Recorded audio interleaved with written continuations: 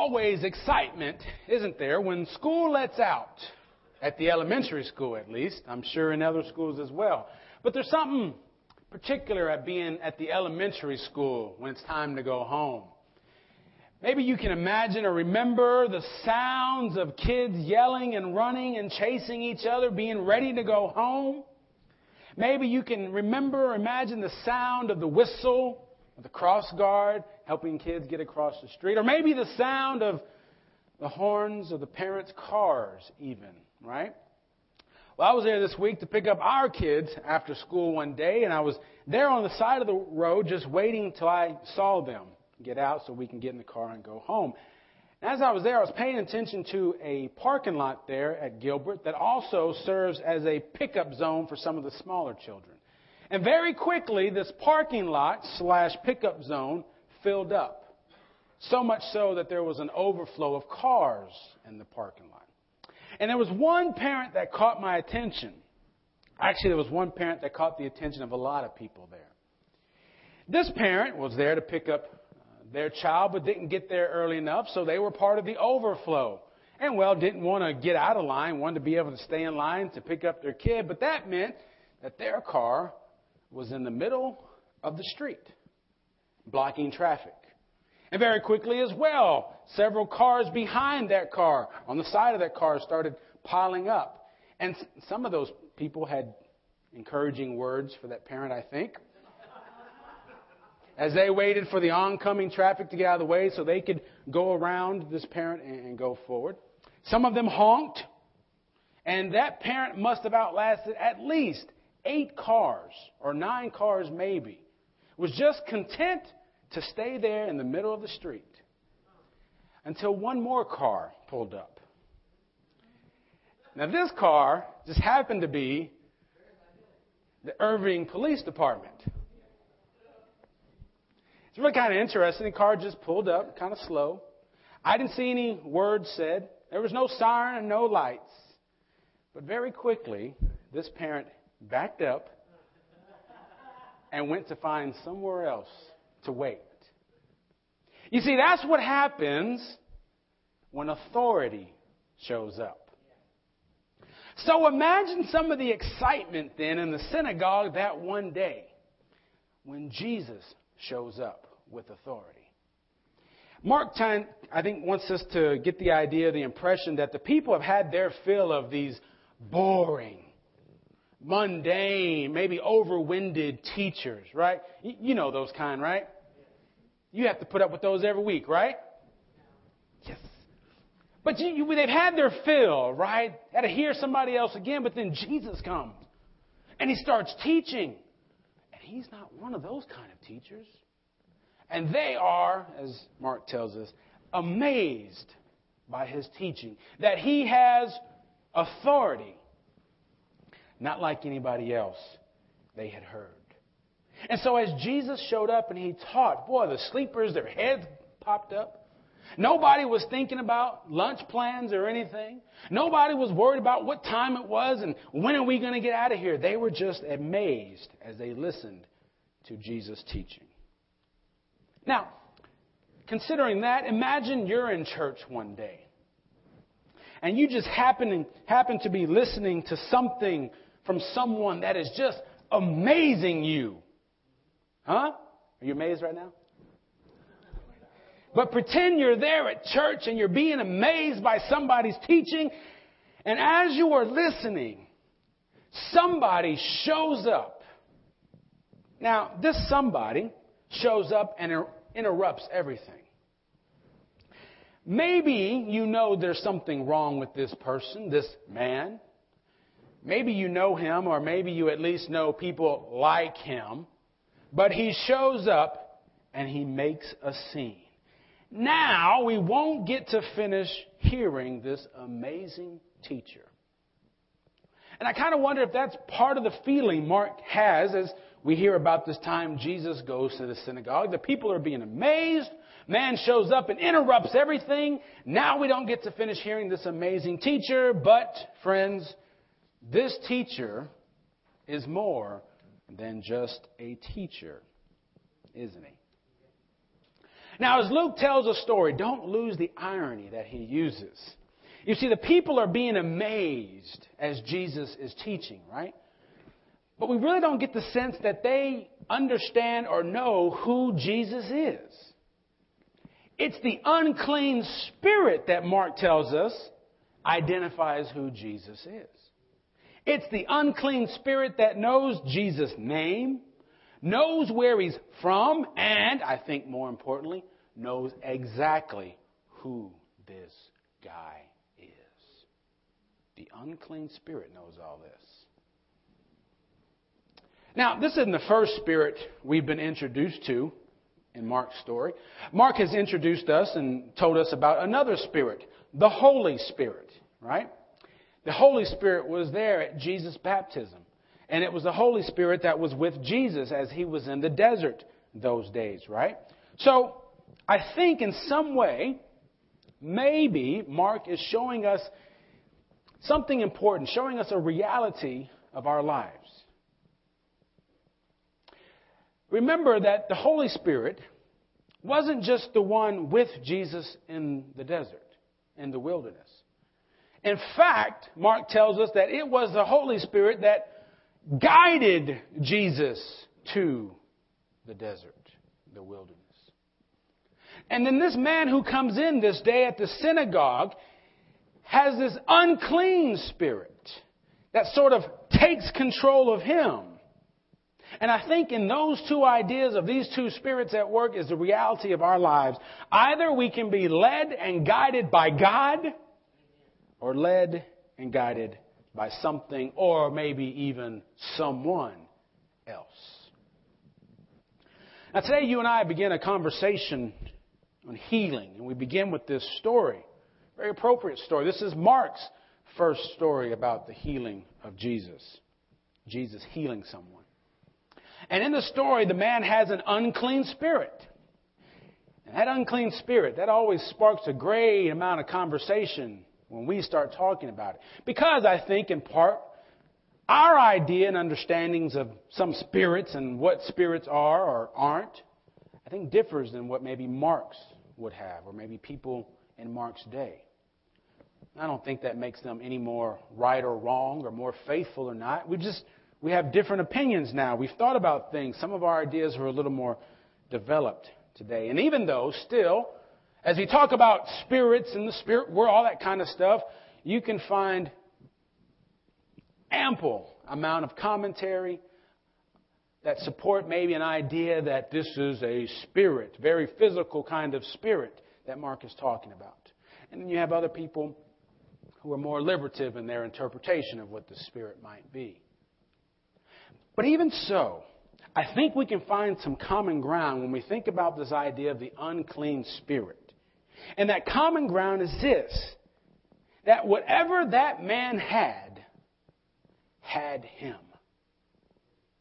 Whatever it was, it had him.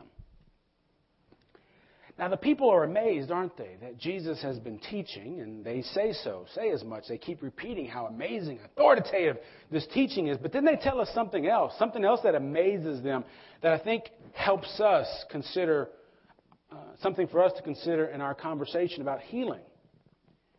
After Jesus does whatever with the Spirit, they say, what is this? A new teaching with authority. He commands even the unclean spirits, and they obey him. He commands even the unclean spirits, and they obey him. Now, what does that word even suggest about the unclean spirits?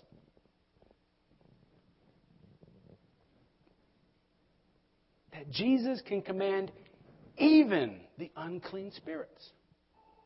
I think it might suggest that they think these unclean spirits, they've got power. They have the ability to take control of us. And friends, in our topic of healing, I think that's the same thing that can happen to us. When we're thinking about those things that we want to be healed from, those things can just take a hold of us. they can control us. They can control our entire life. Think about something like depression. Think about the power depression can have over someone. Think about how much something like, even going from an illness like that, something like anger. How anger can just cloud everything else and make your life angry because it has taken control and it is moving your life. Think about all those things you know in your own life and the people in your life, the things that they deal with. Think about someone dealing with addiction. What does addiction do? It takes over. Think about those things. They have the ability to control us. And our whole life sort of revolves around the sickness or the illness or the ailment that we have. We can't do this anymore because I'm this. I can't go here anymore because I feel this way. I can't be this way the way I want to be because I'm so controlled by what's going on. Even something like stress. Stress seems like something we can get over with, but stress can just control you, and before you know it, you're yelling at your boss. You go home, you take it out on your wife, on your kids, on your husband. That stress has taken over. That stress can make you feel like life isn't even worth living if all I got to do is put up with this again and again. These things, my point is, have the ability to take us over. And I think that's part of the realization these people have, that He commands even the unclean spirits and they obey Him. Now, what does that word even suggest about Jesus? He commands even the unclean spirits, and they what? They obey Him. So while these things may have the ability to control us, Jesus has the power to overcome that. When we talk about healing, usually in our modern context, and we talk about healing and God together, many of us draw a line somewhere, don't we? Maybe we've seen things on TV or read about things where people have seemed to use healing for unfaithful purposes. Unfortunately, in my experience, when that happens, when people draw that line somewhere, they really just sort of disassociate themselves with the power of God, with the healing power of God. Because if that's healing, that's not. No, I don't believe in that. Friends, I hope this is an encouragement to you today. There is a difference between doubting the person and doubting God. I think at least at this point in the story that Mark is telling, Mark is not trying to communicate to us that God wants to heal us. Maybe in other places He will. But I think the part that Mark really wants you and I to pay attention to is that God has the authority. Even the unclean spirits listen to Him. Our healing begins with the authority of God. Our healing begins with the power of God. Whatever healing you have in mind right now, it begins with the authority of God. And when you and I seek to let God lead us and guide us as God will, we are brought to more and more healing. Several years ago, I participated in an event that had healing included in it. And, well, you guys know this, and maybe I'm already telling where I come from with this, but I have a bad knee. And I was convinced that night that God was able and powerful enough to heal that bad knee. It's a sporting injury. Don't think I'm old or anything, right?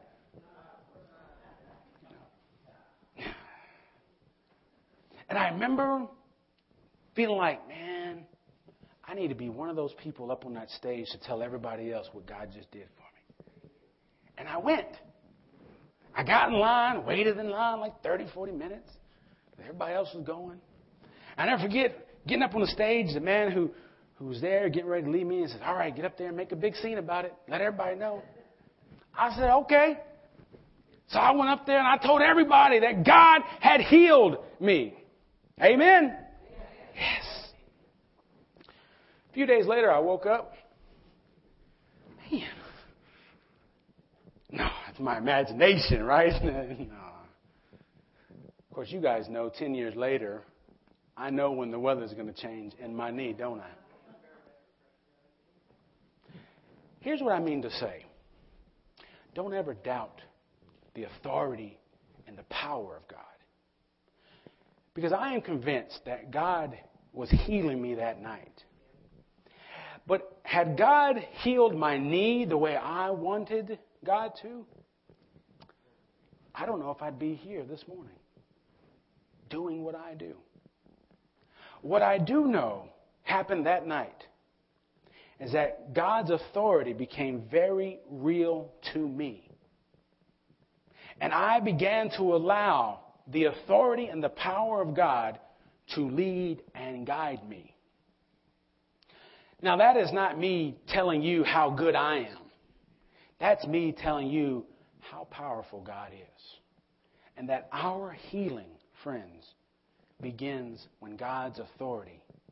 It begins with God's authority. And like we all know from our story at the beginning, when the authorities show up, people act, don't they? They stop blocking traffic, don't they? They get out the way, don't they? Then why haven't you acknowledged the authority of God over our life? We talk about God being God, and God is big, and God's up there, and God is all this. But does that really translate into our lives? That healing that we want from God, that healing that God wants from us, begins when you and I recognize the authority of God over those things. Friends, I want nothing more for you than you to be healed by God. That brokenness that you deal with every day, that sickness that makes you feel like sometimes life isn't even worth it, that doesn't let you be you, that keeps you from experiencing the peace of God. I want nothing more for you than to be healed from that. And if I want that for you, how much more do you think God wants that for you?